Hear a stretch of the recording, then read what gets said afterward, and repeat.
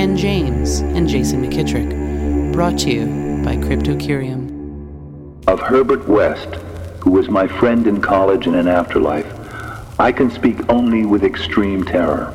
This terror is not due altogether to the sinister manner of his recent disappearance, but was engendered by the whole nature of his life work, and first gained its acute form more than 17 years ago, when we were in the third year of our course at the Miskatonic University Medical School in Occam. While he was with me, the wonder and diabolism of his experiments fascinated me utterly, and I was his closest companion. Now that he is gone and the spell is broken, the actual fear is greater. Memories and possibilities are ever more hideous than realities. Good evening, folks, and welcome to another episode of Learning Lovecraft. I'm your host, Jason McKittrick, and joining me, as always, the traveler of the Eldritch Path, Mr. Ken James. Good evening, folks. And that was the opening paragraph of H.P. Lovecraft's Herbert West Reanimator, the subject of tonight's episode. Right off the bat, like I tend to do, first thing, I recognized the Miskatonic University and Arkham. Mm-hmm. So once I heard those, I was like, oh, things are going to get weird here. Mm-hmm. And two, a lot of this, not just because of the movie, but other zombie movies and other scenes almost lifted and the vibes taken from it. You can pull from Evil Dead here with the cabin. You can pull from Dawn of the Dead with the just the single file zombies. There's so many different things that other movies have taken the sceneries and the way things playing out from this, and boy oh boy, none of them get it right. No. And, you know, you hit on it. This really is one of the first, maybe the first, but they characterize it as one of the first depictions of scientifically reanimated corpses. Right. Through this reagent that he comes up with. And it's to great effect. I mean, because it shows right off, through his experiments, but when he finally does get it right, they're dangerous. And you realize right away that it's just wrong. Yeah. Well, there's also things like Weekend at Bernie's there's taken from this. There's so many, and we'll get to them, I'm sure, as we go. Yeah. But I was laughing at a lot of the, just like, oh man, like all these different things, like right. they all this is a great. It's our longest one so far. Yeah. And I think this is the first one with chapters, right? And it's just like, man, this one is so good, and it sets up such a long-form story, and it manages to like keep you engaged the whole time just with how he did it. Right. I mean, yeah, this is definitely the longest one that we have read together so far, and this will be our first two-part episode because we want to talk about this one because, there's a large kind of cloud that hangs over this one because of the movie attached to this one, and I know a lot of people are a fan of the film, and it has its merits, but this story really never got the story treatment, which, yes, this in its way kind of is a horror comedy, and we'll talk about it later, but there's so many great horrific images in here that, man, if this was handled as like a period piece... Yeah. With all of it, played straight, no tongue-in-cheek, just played straight, would have been amazing. Like a Netflix series, I would love to see a 6-part Netflix series of each of these sections. It'd be amazing. Yeah, played straight, played during the time period, during the 1920s. That's what I want to see. And this, I think, is the first time, and the first time I've noticed it. This one, he's so effective in short form explaining locations and things. He doesn't go over exhaustive. He narrows in on, here's what it is, this is what it looks like, blah blah blah. Yeah. And he doesn't go too much, and you're there. Yeah. And you're there. Right. So and I'm sure he didn't want to waste too much time with that kind of stuff because he had all these scenes set up, Yeah, and he was definitely he was kind of boxed in for this, and this was not one of his favorite works, but I don't think artists, authors, musicians, whatever you want to say, I don't think they get to choose the works that they're remembered for. Yeah. They never know what are going to be the things that connects with people. Yeah. And, this clearly connected with a lot of people, clearly connected with Stuart Gordon, who decided to, create this into a film along with a few other of his stories.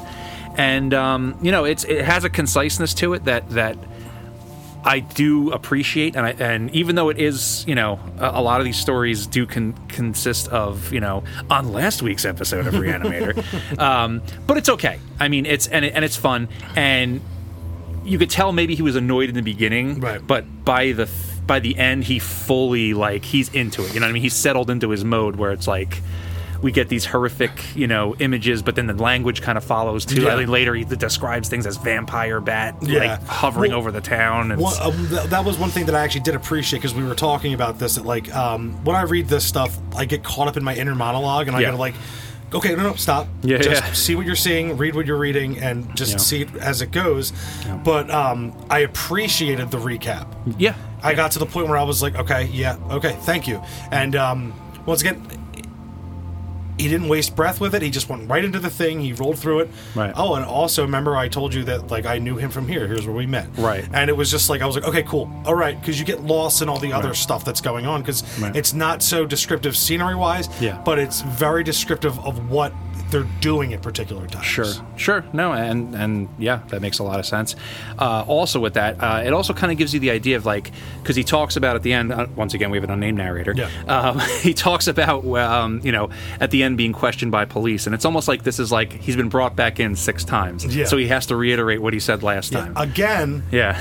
I met him. Yeah, exactly. Arkham. And I don't know if that was intentional, but that was like, for me, because I knew that it was serialized for a specific reason, which we'll get to in a moment, I kind of put that in my mind. It's like, well, he has to retell it again. Yeah. So they're like, don't you remember I told you we met at Miskatonic? I told you during the plague we had to all do these things, and I told you that, So it works. This dude was wild. Yeah. I told you. Told you from the beginning. Yeah. Yeah. So, this was written between October 1921 and June of 1922, and it was first serialized in February through July 1922 in the amateur publication Homebrew. All right. It's a fun little title. Yeah. What do we get? Pinecone, the Wolverine. We get these Homebrew. They're fun. They're all bars that in the World's End movie they had to stop in to do a pint. Sounds about right. Aren't these all names of the camps at Bohemian Grove? Bohemian Grove. They might be. Shh. Yeah, no. Sorry, folks. See the Ninjas podcast. So, also, like you mentioned in the beginning, this is the first Lovecraft story to mention Miskatonic University, although Miskatonic Valley was mentioned in the picture in the house. Right. As soon as they hit you with it, it's just like, yeah. And then we're in Arkham. It's like, yes. Mm-hmm. We're fully in Lovecraft country. Mm-hmm. It feels good. Thank you, Howard. Like I said earlier, Lovecraft did claim to be unhappy with the work, and he was writing it only because he was paying $5 for each installment. That's wild, because this one's so cool. Yeah, but he called it, quote, manifestly inartistic. And he disliked the requirements that each installment end with a cliffhanger and begin with a recap of the previous installment. He didn't like that. I mean, hey, who am I? You know what, though? Like I said, like I was just saying earlier, artists, authors, musicians don't get to choose their pieces that end up speaking to, right. Audiences. It's always someone later that's like, well, they push their glasses up and they go, I felt it, the artistic, right. And you're like, and everyone goes, yeah, that guy knows what he's talking about. Well, I'm just saying that, for whatever reason, they're nerds. for whatever reason, this story seems to connect with people. Maybe it's because of the movie, maybe it isn't, but there's something about this that people really like, and it sticks because people just keep talking about it. You could take this story and just throw the movie out as far as I'm concerned, because this is so much cooler. And I see the points that they put in the movie, and they're like, "Oh, the head's gonna do stuff," and "Oh, he was like." Yeah, I mean, that's I feel like we'll probably have to do an episode where we watch the movie. Well, for the Patreon, right? Everybody has a Patreon. Yeah. You could definitely see why they went the route they did with it, but if you just took the story straight and told it just the way that it's told here, without injecting, no pun intended, your own stuff, you would have. It's great. Pun intended. Pun intended. So it's great, and the things that make it great are the things that are not present in that film, and I know a lot of folks enjoy that movie. I've never been a big fan of it because it's like we have so many of this movie. We have this movie already, and that Stuart Gordon's vision, and no shade on him, but his vision went on to inform the movies that you mentioned before, and that is great. But when people tell me like, H.P. Lovecraft, like Reanimator, I'm like, that's the farthest you can get from Lovecraft. Sorry. Yeah. And then I push up my glasses.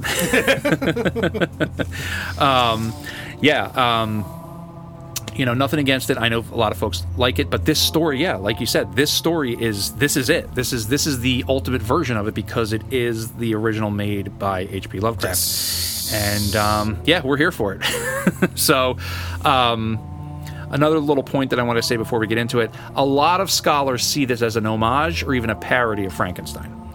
Oh, absolutely. So it's easy to see with the reanimation of it and the reanimation angle, I should say.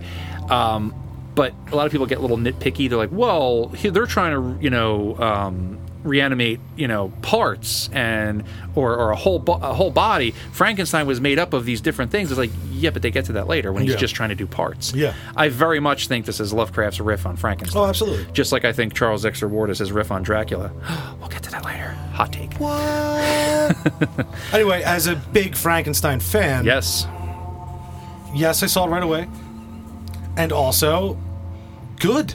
Yeah, great take. Yeah, more I was in it full run. Yeah, no, because we're following his exploits, and his monsters come back to destroy him.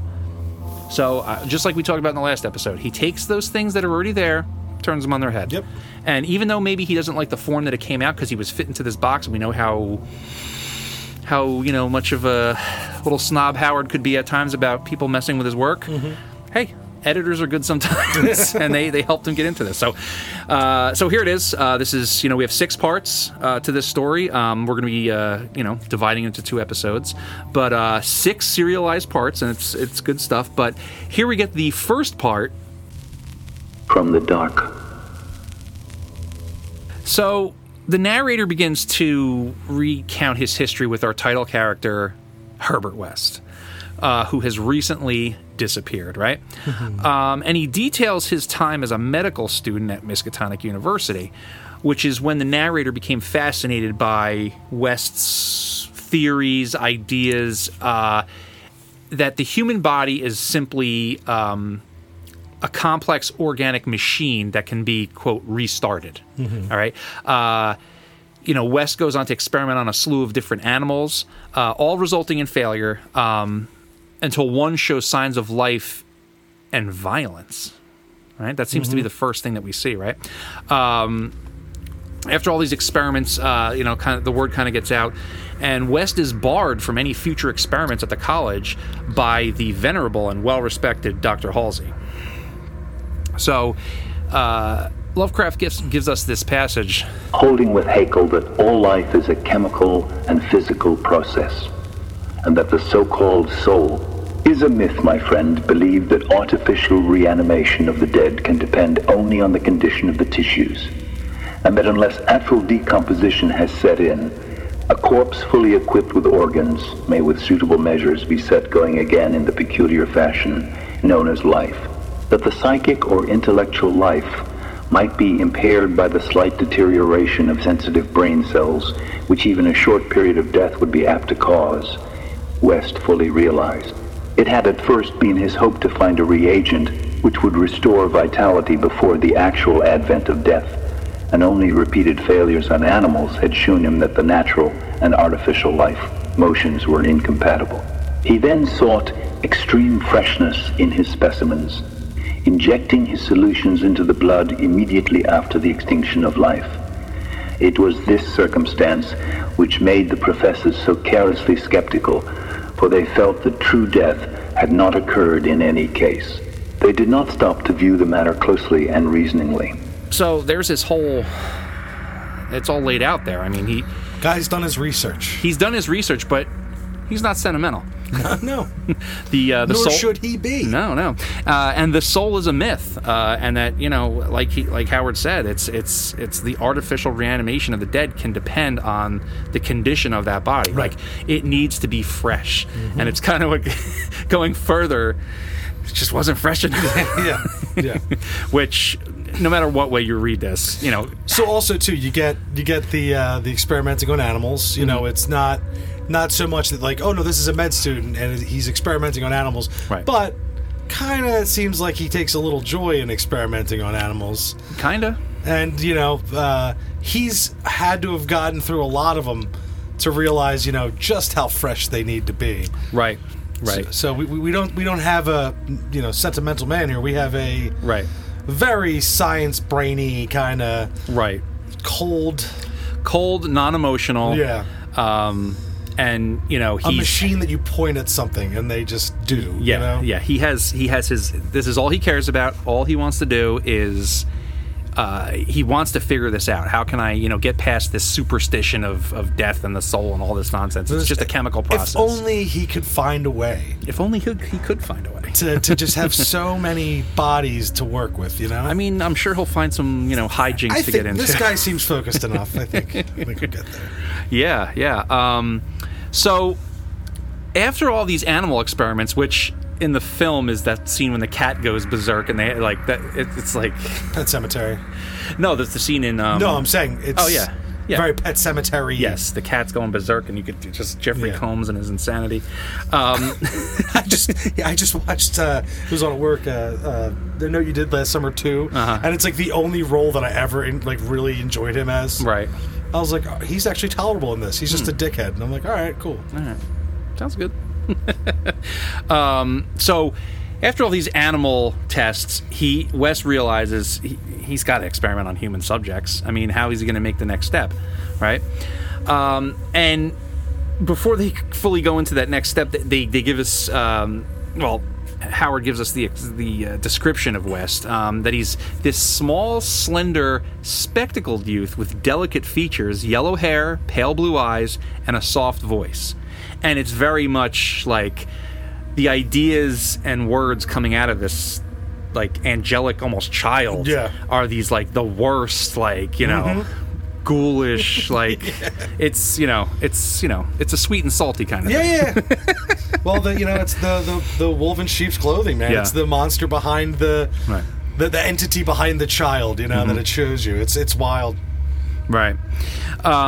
So he's just and the narrator takes the moment to like, man, what the like these things coming out of this very unassuming looking youth, but they're trying to figure out where are we going to get the bodies from. So first they're like, all right, well here's Christchurch Cemetery, right? But all the bodies are embalmed. Can't do it. No good. It's not going to work. But there is the Potter's Field. All right, and so they choose the Potter's Field. So they get this whole venture together, right? They start getting supplies. They're taking it from the college, right? And they bring it out to the abandoned Chapman farmhouse, right? And they're going to set up this nice little meth lab to basically. I mean, it blows up just like a meth lab. Exactly. At first, they pay a group of men to rob graves for them, but none of the experiments are successful. Yes. Yes. Further going on, though, West and the narrator then need to start robbing the graves themselves, right? Because that group of men, they don't want to use it. Didn't work out. They're not equal opportunity. Jesus. So we get this next passage. We followed the local death notices like ghouls, for our specimens demanded particular qualities. What we wanted were corpses interred soon after death and without artificial preservation, preferably free from malforming disease, and certainly with all organs present. Accident victims were our best hope. It is creepy, and I like that the narrator is the one that can like kind of see that it's like we were like ghouls. We were he sees how messed up this is, and like, but as it goes forward, you just see that our Macaulay Culkin over here, the good son with glasses, right, and a science brain, like he just is like, we're doing a job here. Yeah. Like, this is a mission. Right. And we will accomplish it. Right. It's just a shame we don't have the fresh bodies. Right. And you know what? The narrator himself, I mean, I only think that he's kind of seeing it now for the first time, too, because when he was in it, he was in it. Sure, and later on he kind of alludes to fame and things like that. But. Sure. I think right now, though, there's still that, they still have the spark of youth in their eyes. And it's fun. They're young, they're college students, they're like doing all stealing bodies. They're doing naughty stuff, But yeah, I mean, he lays it out here. They cannot have the artificial preservation. It would be best if they don't have a disease that would, mess with their physiology. Yeah. Definitely need all the organs. And accident victims, great. Yeah. Best. The best. So one night they steal the corpse of a workman from the potter's field who died that morning in a drowning accident. Perfect. And we get this fun little grave robbing scene. Yeah. He sets the mood. They're talking about how they dig it. They're probably giggling, as they're doing it. Yeah. Wait till we get to the Hound. That's all about grave digging. You'll love it. I'm sure. And you're kind of struck at this point that, at least I was, that they don't, West in particular, doesn't really view these corpses as human anymore. They're just things to him. Yeah. Right? We get a little quote here from Lovecraft. A sound animal without psychological subtleties and probably having vital processes of the simplest and healthiest sort. The workman was just a dumb, I work outside. Yeah. He's already saying, I eat a sandwich for lunch. Sandwich. Yeah, sandwich. And, I also noticed from this part that whenever they take a corpse, they don't refer to it by gender or anything. Yeah, it's it. Yeah, or he also says, the materials at one point. I need the raw materials. Yeah. It's like, all right. So, hey, once you dehumanize something, humans are good at dehumanizing and doing atrocities. Yeah, so. You just throw their goods out for the trash. Yeah, yeah, whatever you need to do. Yeah. That's all trash. No one cares about it. No sentimentality. Yeah. So they take it back to the farmhouse and inject it with West's serum, but nothing happens. Right. They wait a while, like a good long while, and they decide that this batch of the reagent is completely ineffective. Or so they think. So later on, while they're working, an inhuman scream is heard from within the room that was containing the corpse. And we get this great passage. Not more unutterable could have been the chaos of hellish sound if the pit itself had opened to release the agony of the damned. For in one inconceivable cacophony was centered all the supernal terror and unnatural despair of animate nature. Human it could not have been. It is not in man to make such sounds. And without a thought of our late employment or its possible discovery, both West and I leaped to the nearest window like stricken animals, overturning tubes, lamp and retorts, and vaulting madly into the starred abyss of the rural night. I think we screamed ourselves as we stumbled frantically toward the town, though as we reached the outskirts, we put on a semblance of restraint, just enough to seem like belated revelers staggering home from a debauch. A debauch. Yeah, man. So this thing wakes up, and they're so freaked out by it, and they're such kids. Yeah, they're such lads. Yeah, that they just get the fuck out of there. It's a comical scene, right? Turning over tubes, lamps, knocking tables over. I was just looking at the trying to find the name of the movie, but it was Return of the Living Dead 1 and 2. Mm-hmm. This kind of reminiscent of when they wake the things up or they run into them and they're just it's almost zany. Yeah, you know what I mean. And this specimen, I think they totally took from the story the body in the capsules. Oh yeah, because was that the Muck Man or the Tar Man? There's one of them. Tar Man's one of them, but also there's the other one that's just all bald and yellow. Yes, you know what I mean. So I definitely see in this scene, and then the next one they do. Yeah. I just wanted to get that out there because before I forgot it, and those ones are clearly taken from this kind of story. Yeah, no, I wouldn't doubt it. I also think it's funny that I think we screamed ourselves as we stumbled frantically toward the town. But as they get closer, okay, all right. Pretend we're drunk. Pretend we're drunk. It's fine. Yeah. We're fine. Yeah. We're almost to town. Just chill out. Yeah. And I love it because it's they finally get what they want, And they're so scared when it happens. Yeah. Yep. Stop running. Yeah. Dude, run. Yeah. They finally find the thing that they're trying to find, and they're just like, "Let's get the fuck out of here." But they Scooby Doo. Yeah, exactly. Running between doors, back, across the hallway. But they describe this sound that it makes, and it's this this horrible sound, and it gets them going, and it does get them going. They get the hell out of there. Yeah. I also pictured you running from Marlboro State, and you hear that thing in your ear. Oh yeah, that's very much the same thing. Yeah, my feet didn't touch the ground the whole way back. So the next day, the newspaper reports that the Chapman farmhouse had burned down, and that a grave in the potter's field had been recently clawed out. All right, the farmhouse burning down, that makes sense because they knocked all that stuff chemical over. Yep. But mustard gas happened. Yeah, too. all this crazy stuff. There's like fireworks for whatever reason, way bigger than the explosion needs to be. Friday the 13th, Part 7, when the house explodes, did not need to be. That's what I'm thinking. That movie rocks. But the thing that they can't understand is, well, we covered that grave over. Why is anything disturbed? And then you think about it for a minute. The corpse was trying to get back in the grave, ground, and it's like, ugh. Maybe Tommy Jarvis showed up. Maybe helped out. Part 7. Lightning bolt. Yeah. Mm-hmm. You never know. You don't know. This is H.P. Lovecraft. It's true, and you never know. So now, because of this first real horrific incident that occurs, West now feels hunted and constantly looks over his shoulder. I love that idea that I just wanted to go back. It's like, and then stuff like this happens later, but like this is the first kind of like, I just want it. Why did you bring me back? Like that.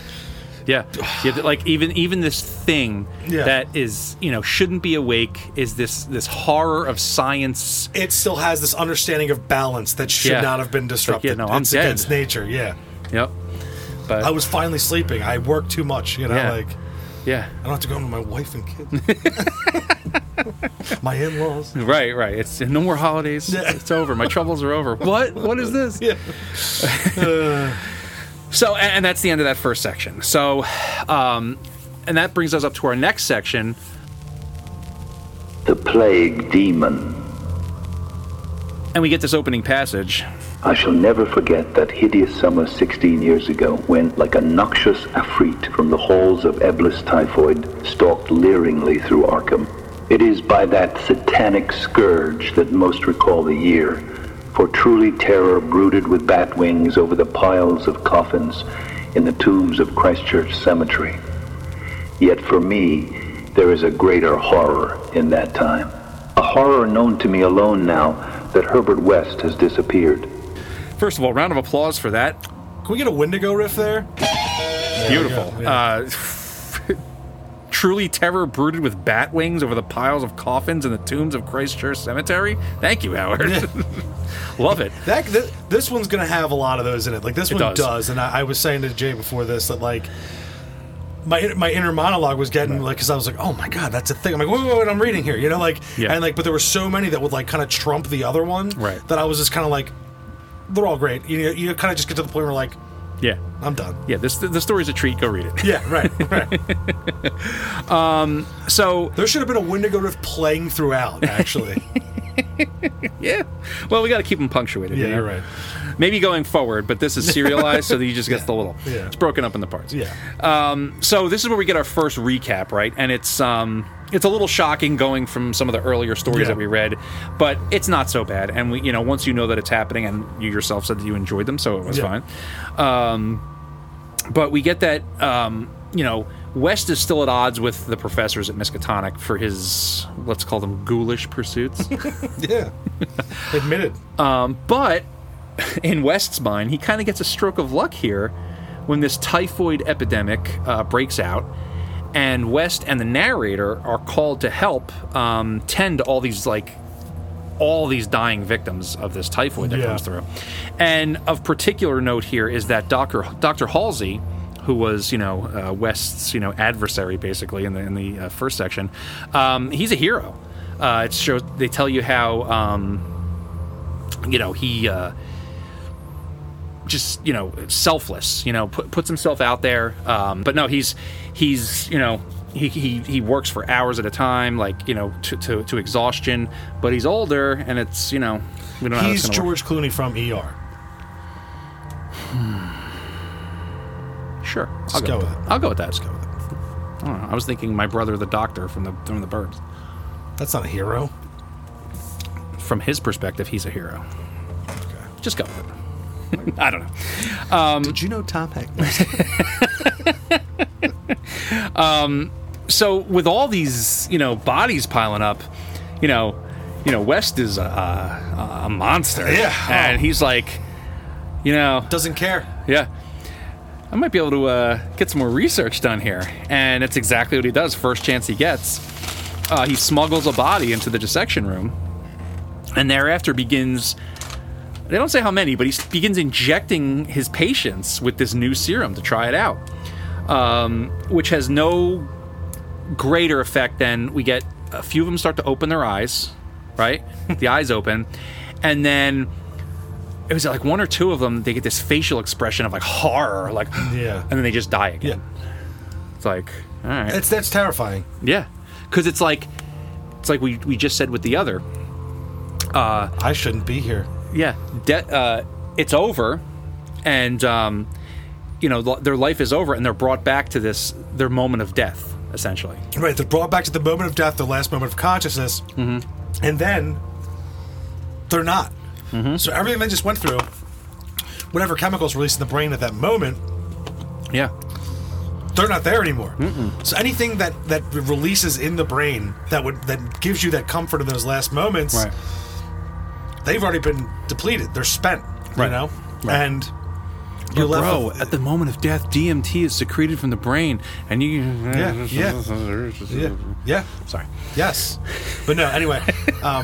But even if, here's another thing that my mind went to, and maybe because, like he's saying, you know, there is no soul, right? Like, Right. that's a myth, but maybe in the story, Yeah. part of that natural thing is there is no soul in the body. Right. So it's brought back as this mechanism without its guidance, if that makes any kind of sense. Yeah, without its moral compass. Exactly. So, like, at that point, it's like you're bringing back this shell or shill of This meat robot. this meat robot that Yeah. doesn't have its programming. Right. So that's why they're prone to violence or these other Yeah. things. So, like, that was just a thought that I went to Yeah. as a good Christian. No, I was kidding. And that was the last episode. Yeah, That's all good. No, that's a great poll. I just thought that, like, that was because he confronts his own moralities and his own faith Yeah. and, like, stuff like this all the time. Sure. So maybe this was him playing with that kind of idea of Yeah. contradicting his own beliefs. Yeah, is that, you know, is that piece of like, you know, heavenliness or whatever you want to call it, inside us, and is that a piece that departs at death? Yeah. And without it, you know, you Yeah. have no, you know, there's no onboard navigation Yeah. systems, there's no moral compass, there's no anything. no angel and devil on the shoulder Right. to argue, you know, Right. and tell you what to do next. Right, you're just a maniac. So, yeah, I think that's great. That's a great, and it's probably that's probably the first time I heard that. So, good for you, Ken. Hey. Hey! Hey. But this is where it gets to go. It starts to go nuts. A fool like me, you know? A scallywag Yeah. such as I. Just a street urchin. Riff raff, street trash. Oh boy. Don't buy that. It's Aladdin. I know. Also, HP. I know the whole genie thing. Yeah. It's supposed to be Nyarlathotep, but Disney, they had to change. That would have been sick. It would have been. So he's doing these experiments. You know, doesn't get very far, but we get this. Yeah, this strangeness of them opening their eyes and then dying again. And eventually, during this whole epidemic, Dr. Halsey dies from typhoid. Yes, he does. You know, everyone's pretty bummed out about it. This guy was like, you know, a pillar of the community. I know one person who isn't bummed out about it. And they have a funeral for him. Yeah. You know, he's buried, but somebody gets an idea. Like, they're at the funeral, and then Herbert West has a Light light bulb bulb, yeah. right above his head. Yeah, right. He was already like, I Yeah. can't wait for him to die. Yeah. It's like, as soon as he's dead. You're next, mother. You're Yeah. next. Yeah, he probably gave him like an infected blanket. Here's a blanket. Yeah. And also, he was just like every piece of like syringe and embalming fluid. Yeah. They're all broken. We're just gonna have to do it the old-fashioned way. Yep. Yep. Put him in without the embalming. Yep. Don't embalm him. Yep. And as he made sure that he got infected, he was like, "Out am I?" Green Goblin. Yeah, I know. Your face turned into Willem Dafoe there. No one says no to me. Sorry, folks. He's nuts. I'm not sorry.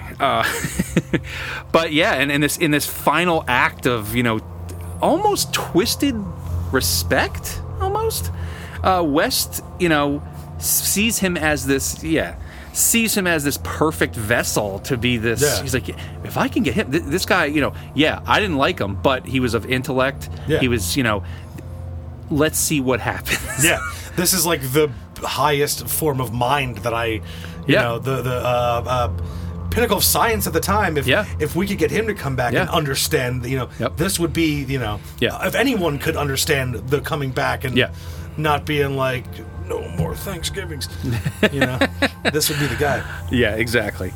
So West steals his corpse to give him the old jab. Yeah, the old jab. So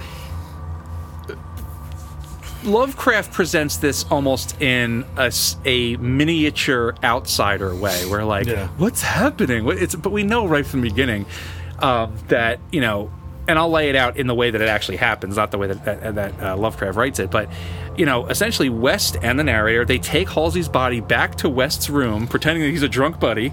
Weekend at Bernie's. Yep. He just can't handle his liquor. You know this guy.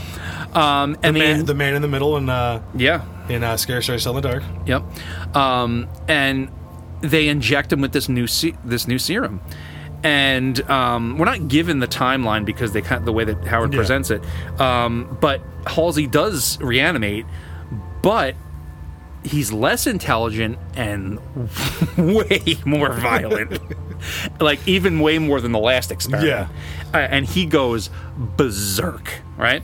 So after beating West and the narrator into a pulp, unconsciousness, beats the crap out of him. Yeah, like he recognizes them, but just cannot hold his, and he doesn't want to because that compass is gone. So it's just these little piss ants, who have been, I'll teach you to steal bodies. Yeah, right, yeah, but can't articulate it. Right. It's just the only thing he can articulate is embarking on a killing spree. Yeah, he turned into Stone Cold Steve Austin in a hospital or supermarket with Booker T or Vince, and he just went haywire. He did. He totally did. Everyone got stunned, and he was barking in their face. Literally beating and murdering dozens of people, before he is shot non-fatally by the police. But we'll go through it. So, first off, he claws a workman to death so savagely that it's first thought to have been done by escaped circus animal. Yeah. Because it's what could have done this to a person? Because a human wouldn't have done this. No. And the only thing back then that would have done that was an escaped circus animal. I mean, that's always... I mean, are we in Earth or German territory right now? Could it have been a circus ape? Yes. Because you don't box a circus ape. 110%. Okay. No, you don't box a circus ape. Because you get ripped apart. Especially if it's your lover. We did come across that, didn't we? We did. It was a love story. Yes, it was. So, the details going further, I'm going to leave to Howard in this next passage. The next night, devils danced on the roofs of Arkham. An unnatural madness howled in the wind. Through the fevered town had crept a curse which some said was greater than the plague, and which some whispered was the embodied demon soul of the plague itself. 8 houses were entered by a nameless thing which strewed red death in its wake. In all, 17 maimed and shapeless remnants of bodies were left behind by the voiceless, sadistic monster that crept abroad. A few persons had half seen it in the dark and said it was white and like a malformed ape or anthropomorphic fiend. It had not left behind quite all that it had attacked, for sometimes it had been hungry. The number it had killed was 14. 3 of the bodies had been in stricken homes and had not been alive. Damn. It did cannibal things, It did. Dude, it went wild. Yeah. It did. Imagine seeing that in the dark. Just because they're talking, it looks like a malformed ape, and then it was white. Yeah, so you see it's like white a skinny pale, and it's but then blood going down its face and all the way down its body, and it's nude body. Yeah, and then Gray bush. we'll get gross. We could even give some credit to HP here for the first Halloween. He must have gotten hungry. Howard did it first.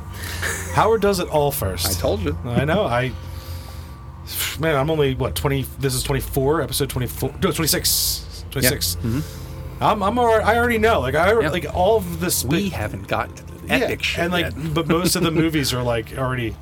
And TV shows. All the concepts have already been in here. Yeah. You're like, oh, people would come to him, oh, Howard, check out this idea. He's like, yeah, I already did that, 30 years ago. Yeah, and then he throws it out the window. Yeah, just... He's like, oh, you wanted what really happened here? Yeah, sorry. Yeah. So, yeah, man, Go find a music demon. Get out of here. Right. So, I mean, devils danced on the roofs of Arkham. Love it. I mean, that's some Metallica lyrics right there. No? You know how my opinion that James Hetfield's a bitch. Jesus Christ. Whatever, man. I'm just trying to make an analogy here. Fine, those are Slayer lyrics right there. Is that better for you? I don't know much about them, so go for it. Okay. Dude, I'm the one learning Lovecraft. All right. Sorry, folks. We're getting a little antsy in our pantsy here. Yeah, we do it. Yeah, but this is a great scene. Just thinking of this beast that it's just a man Tear-assing around with town. all mental faculties removed. Yeah. No morals, just pure violent instinct. Right. When I got hungry, I ate. Mm-hmm. When I was enraged, I killed. Right, so he's Forrest Gump, is what you're saying? Okay, I gotcha. Life is like a box of chocolates. It is. And bloody chocolates. Yeah, ooh. And he was just running, Wonderful. So this is H.P. Lovecraft's Forrest Gump. Yeah. All right. So after this, complete just carnage occurs in Arkham... Absolute mayhem.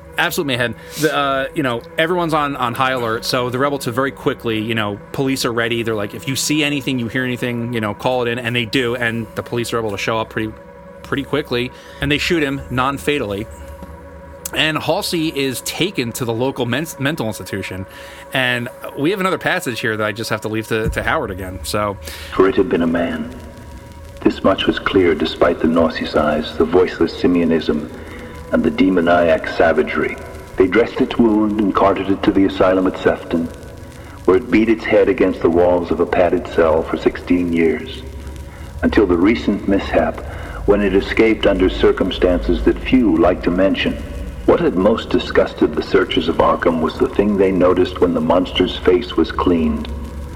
The mocking, unbelievable resemblance to a learned and self-sacrificing martyr who had been entombed but 3 days before. The late Dr. Alan Halsey, public benefactor and dean of the medical school of Miskatonic University. So yeah, that's the reveal of it.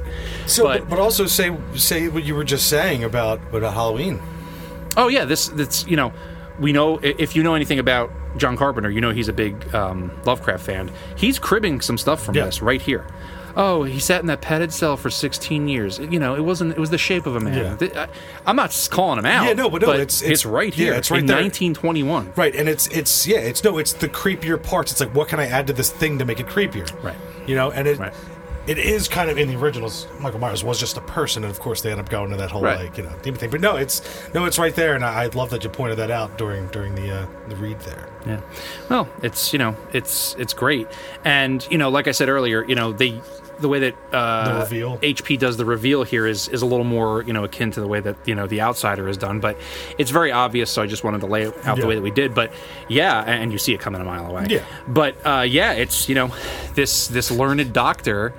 It's Dr. Halsey, and he removed from his his profession and his the way that it was before, just becomes this animalistic beast, and the smartest of the ones so far brought back. Yeah, but he becomes the worst. Yeah, and maybe it's like the brighter the picture, the darker the negative. Yeah, right. But like maybe it's like I like the idea of that. Like we're like his brain was so high functioning for working as best as he could and do all this good. Like that had to have been the hierarchy of his brain pushing back all this stuff so hard that once it's removed, only the that's all Neanderthal brain is there, and it was so much worse because how hard the other side had to work to push down all that craziness because it saw all the evil men do and it worked to fix it. Sure. I don't know. It's a cool point, Yeah. and also like that I think is this one I want to wait for here. This is the body that was put in the canister because they didn't know what to do with it. It was being instead against the thing, put it in the canister, and that's what got out, hit the water, and Return of the Living Dead 1 and 2 happened. There it is. Blew it wide open. Wide open. Yeah, no, he's very much the dark reflection of what he used to be. Yeah. It's a perversion, right? Yeah. It's complete. Just here's this, pillar of the community, this amazing doctor. Let's just completely ruin his legacy by doing this to him, even though no one really knows that it really was him. But we get our first little bit of comedy here, where all that Herbert West can say about this entire thing was, "Damn it wasn't quite fresh enough," and like that becomes the thing here. And I'm a firm believer that Lovecraft invents horror comedy right here. Well, because it plays out like they both kind of like wake up, like when they get up. Yeah. And he looks over at him, and that's when he says it. It's like, damn, it wasn't quite fresh enough. And it comes right after this horrific like passage where he tells you that he rips these people apart. He eats some of them. This learned man becomes this shell of a human, and all West can say is like, damn, it wasn't quite fresh enough. Yeah. It just and it's hysterical. It is. No, it is. And also, you could tell that he liked making that joke about him. About there's a perverseness here about West where it's just like because he has such little respect for whatever esteem humans hold themselves in. That once he can reverse that, he takes pleasure in it for sure. Scumbag. So that brings us to our next section, which is 6 shots by midnight. So now they're licensed doctors. Of course they are. I love the time skip too. Yeah. The jump is great. Cut 2. Yeah, right. No cut 2. Yeah, no. Give what's in between. Yeah. So now that they're licensed doctors, West and the narrator go into practice together in the small New England town of Bolton. This is right outside of Arkham. It's like a mill town. Right. It's rural, but there's still a decent community of people. And they purchase a house near the local cemetery, I don't know, to have ease of access to corpses? Yeah. Why else? Yeah, they don't enjoy the ambiance. I mean, I think they do. You ever see Cemetery Men? Yeah. I got this. Yeah. From there. Yeah, it's got that. It's got that kind of vibe. And that's the aesthetic that I took. Yeah, I like it. The visuals. Yeah, if you were doing this as a series, that's what you would do. French director, Could do that. Cemetery Man was French. Sure. So they, even though they're in this somewhat rural area, they have a very busy practice. Yeah. They're these 2 young doctors, but these mill workers are just violent. They're always fighting. Mm-hmm. There's stabbings on the reg. It's pretty nuts. Well, you work in a mill, Yeah. And this is where I want to double down. That I really want to see this as a 6-part Netflix series. We should just be the ones to do it. Pitch and it. I mean no tongue-in-cheek, played straight. Yep. No like Jeffrey Combs staring off into the distance. and like doing fresh enough. Doing like that shit he does with his mouth. Yeah. It was of its time. That's what pisses me off about things like that, when people take their performance to a way of doing things just because they think it looks weird and it'll creep people out. When like someone who I read H.P. Lovecraft now. No, but like so I've seen, I was watching Salem's Lot when I was 4. You know what I mean? Like when you see that kind of stuff, you're like, this isn't scary. You're just being a weirdo, And also being a tough guy, I could beat up weird. No, I'm just kidding. I'm kidding. So they build a secret lab in the basement. Of course they do. As you do. And the 2, once again begin their experiments, and they have these several corpses that they take from this potter's field, which is right there, with varying outcomes. But they do not achieve any kind of breakthrough once again. Howard lays it out for us. We had fair luck with specimens in Bolton, much better than in Arkham. We had not been settled a week before we got an accident victim on the very night of burial, and made it open its eyes with an amazingly rational expression before the solution failed. It had lost an arm. If it had been a perfect body, we might have succeeded better. Between then and the next January, we secured 3 more. 1 total failure, 1 case of marked muscular motion, and 1 rather shivery thing. It rose of itself and uttered a sound. Then came the period when luck was poor. Interments fell off, and those that did occur were of specimens either too diseased or too maimed for use. We kept track of all the deaths and their circumstances with systematic care. Ugh. Yeah, the corpse noises. Yeah, it rising and uttering a sound. Yeah, like those things. Like there are some movies that do get them right. Yeah. And even like season 1 of Walking Dead did a couple of them pretty good. But like the fresh coming back thing that isn't just a zombie. It's still a person looking. It's still sentient. And it makes that like that creeps me out. Like Bride of Frankenstein. When the noises she makes when first realizing, especially in Mary Shelley's Frankenstein, the one with Robert De Niro, when Helena Bonham Carter comes back. That scene, when I was a kid, when I was like 9 when I saw it, freaked me out because of her despair of being this thing. Yeah, she didn't want to be alive. Exactly. And like her seeing her and like looking and like then seeing Frankenstein's monster be like, that whole thing is just like, it's chills, the creeps, shivers, and I put that right here. You know, that's... Ugh. Yeah, because somehow it's because it's a natural process of life and death. Yeah. Being brought back from wherever, because they don't even give you that idea, is there a hereafter? Yeah. Them being pulled back, let's say there is a hereafter, all of a sudden you're like, ugh! You sit up, ugh! And then you the just, pain and the and sorrow. that also, and that brings me to Return of the Living Dead 2, right? Where they have the woman one brains, the pain the of being alive. Yeah. I think of that too. Yep. And it's like, because they're dead. All natural functions of life have ceased. So for them to come back, it must be the horror of horrors. Yeah. It's like, wait a minute. The last I remember, I was driving my car, or I was surrounded by loved ones, and I passed peacefully. And now I'm like, oh, I'm on a table. It's like, that's it's awful. Yeah, it's supreme horror. Yeah. Supreme.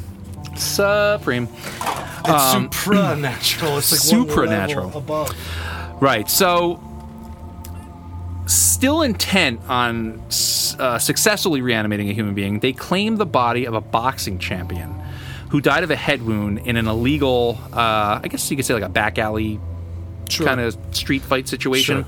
Sure. The boxing was not allowed. I'm picturing maybe even like the docks, because back then that's what they would do. They rope off the docks, and it would go like 37 rounds. Wow! And they would just go. And that's how someone would win. Someone would fall and they wouldn't get back up. Yeah. A lot of people died like that back then. Yeah. So that's where I pictured maybe in this town in New England. Yeah. By the dock workers, and they did the ropes, and everyone was there. Right. And it was one of the ones that won 40 rounds and exhaustion and head wound. Right. Yeah, one of those things. Or mill workers, whatever. But these are guys who are clearly part of a circuit because they had names. We get Kid O'Brien and Buck Robinson, the Harlem Smoke. I can imagine. I want to see the poster. Yeah, for this. that's a sick name though too. It the is. Harlem Smoke. It definitely is. I'm not gonna read it, but we get an unbelievably racist description. Right, but that follows this. Kiddo got the best of Harlem Smoke in this one. I mean, he did, but Jesus Christ, Howard. I'm not gonna read it because it's whatever. But it's more than whatever. But yeah, no, it's more than whatever. But we know it's there. If you're reading along with us, you read it. It's gross. We're going to try to elevate it a little bit by not reading it. Yeah. So the gamblers betting on this fight, they arrange for West to dispose of the body. He offers because, well, what are we going to do with this dead body? He's like, well, give it to me. I'll take it. You guys don't worry about it. I didn't see nothing. You didn't see nothing. Yeah. So West and the narrator... we should, going forward, we should give the narrator our own names going further so we don't have to keep calling them the narrator, because there's a few more coming. You're right. Each episode we should decide on. It makes me mad that you figured this out now. Yeah. Like, we could have had more. We're just leaving spring training. Okay. And we're about to have this is kind of like, opening day. So, next story. Okay. Next story. Okay. Next story. I was going to say we're too far Jessup. in. We're too far in. So anyway, West and the narrator, they take the body back to the lab, and right away they inject it with every version of the reagent that they have. Yeah. It's like, what are you doing? Yeah. Like, isn't that how they made Captain America? Yeah. It's like Pfizer, AstraZeneca. Jesus Christ. Yes, all of those. Yeah, all of them. All those company names are on his lab coat. Yeah, right. He's sponsored. Yeah, he's sponsored. He's like a NASCAR racer in the lab. Perfect. So he injects them with all these reagents, and once again, nothing happens. And they take the corpse out to this meadow, and they bury it in the most shallow bullshit grave you can think of. They cover it with some vines. He still has his gloves on and his American flag shorts. Yeah. He's still dressed like he was in the ring. Is this Apollo Creed? Are they burying Apollo Creed? I'm thinking Bullrog. Oh, yeah. Okay. All right. Who was really M. Bison, which was a play on Mike Tyson. They switched him and they came to America. Yeah, I know. Just know for them. Oh, okay. That's some Street Fighter 2 trivia from Ken. No, sorry. I just went. Test your friends. Yeah. They bury it. They mention that this is like in the winter at this point, so it's hard to dig. So it's like, whatever. No one's going to come looking for this guy. Yeah. Take the disrespect to the corpse of the last section that we talked about, and it's just like Howard goes right into it in this one, because to him there must be a reason that this deserves even less respect. But I digress. Several days later, there's reports around town of a missing child, an Italian child. And the mother, who's in West's care, dies of like this fit of hysteria because of a weak heart. Yeah. And the father tries to kill Herbert West because he's like, you're supposed to take care of her. How is she dying? And they even mentioned like he takes out his stiletto and he starts giving these curses and stuff. Yeah. You know, he brings out the Maloics. Yes, he's it's all that kind of Baffangola. Yeah, we're both Italian, we're allowed. Yeah. We are allowed. And you can still make fun of Italians, the last ones. Yes, you can. Yeah, you can. The last ones. Yeah, and he gave him a pizza and said, "Oh, that's a spicy meatball." And he was like, "Mario, New York City, Statue of Liberty." Yeah. All silent. So, tries to kill him, fit of rage. It's gross. Yeah, it's gross. So that night, we cut to West and the narrator once again. They're startled by this aggressive pounding on their back door. And then opening the door, West and the narrator come face to face with something, I'm going to say terrifying. Yeah. All right, and we'll let Howard take over here. Looming hideously against the spectral moon was a gigantic, misshapen thing not to be imagined save in nightmares. A glassy-eyed ink, black apparition nearly on all fours, covered with bits of mold, leaves and vines, foul with caked blood, and having between its glistening teeth a snow-white, terrible, cylindrical object terminating in a tiny hand. Now, that's a horrific scene. So there's this basically rabid mold-covered zombie. Yeah. With a child's hand in its mouth. It's the Italian arm. child. Yeah. Yeah, arm. Yeah, in its mouth, and it's coming back to them. Yeah. Like a lost dog? Like, what? Yeah. Does, at this point, are we to assume that, this is their new life now once they get too far out that they... I think that it's almost like their new... Their rebirth or their return from death is their new birth. Right. So the last thing they remember is waking up on this table, and it goes out and does it. Especially with the better serum too. You know? Yeah. So in its brain, it does what it needs to do. So maybe it wakes up from it comes out of the grave and it's like it's hungry, and it goes and it seeks. Yeah. It kills a child, then comes back because it doesn't know what to do. Yeah. And later we'll see that they need direction. They have no direction. Right, and it's almost like a cat or a dog bringing a squirrel or a bird. Be, yeah. Or something bringing you back. pieces, bringing you trophies. Yeah, we had when I was a kid. One of our cats did that. Yeah. Would bring back lined up pieces of birds. Or pieces of mice. Dachshunds do that a lot. The wiener dogs, because they're bred to go in foxholes. They're rat dogs. Yeah. Yeah, and they do that a lot, and it's just like. Yeah. What a weird thing, like a little detail of me being a dog person to put in there and be like, oh, Howard, I know what you were doing here. Yeah. It's rough, to have the boxer be this, and it's covered in mildew, like it's got some rot starting, and he's got vines, and I still think he's on the gloves. I still think he has the gloves. You don't think they cut him out when he went down? No, I think no. And they were thinking of what happened last time. Who said he had gloves on? I think they had gloves. You think? I think so, because if it was bare knuckle, it wouldn't have gone that many rounds. Did they say how many rounds? I'm just going with my own. Okay. Headcanon. Headcanon. Gotcha. Yeah. Okay. I like that he's running around with like half ripped up boxing And they thought gloves. about it. They were going to cut him off, and they thought about the doctor beating them up. Yeah. And they're like, yeah. let's leave him. Yeah, let's leave him. What if he comes too? We don't want him to have like, full, Yeah. Yeah.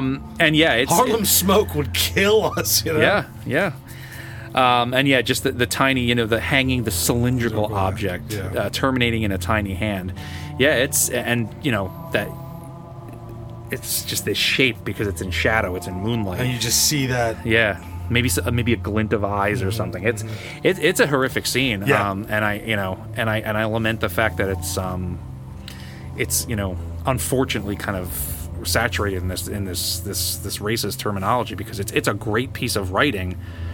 You take some of that stuff out of there, and it's a truly horrific thing there, and it's regrettable that it's in there whenever it does show up. But so right after, almost instantly, West pulls out his revolver and just empties it into this thing. Yeah, and that brings us to the end of Section 3, and I think that brings us to the end of Part 1 of Reanimator.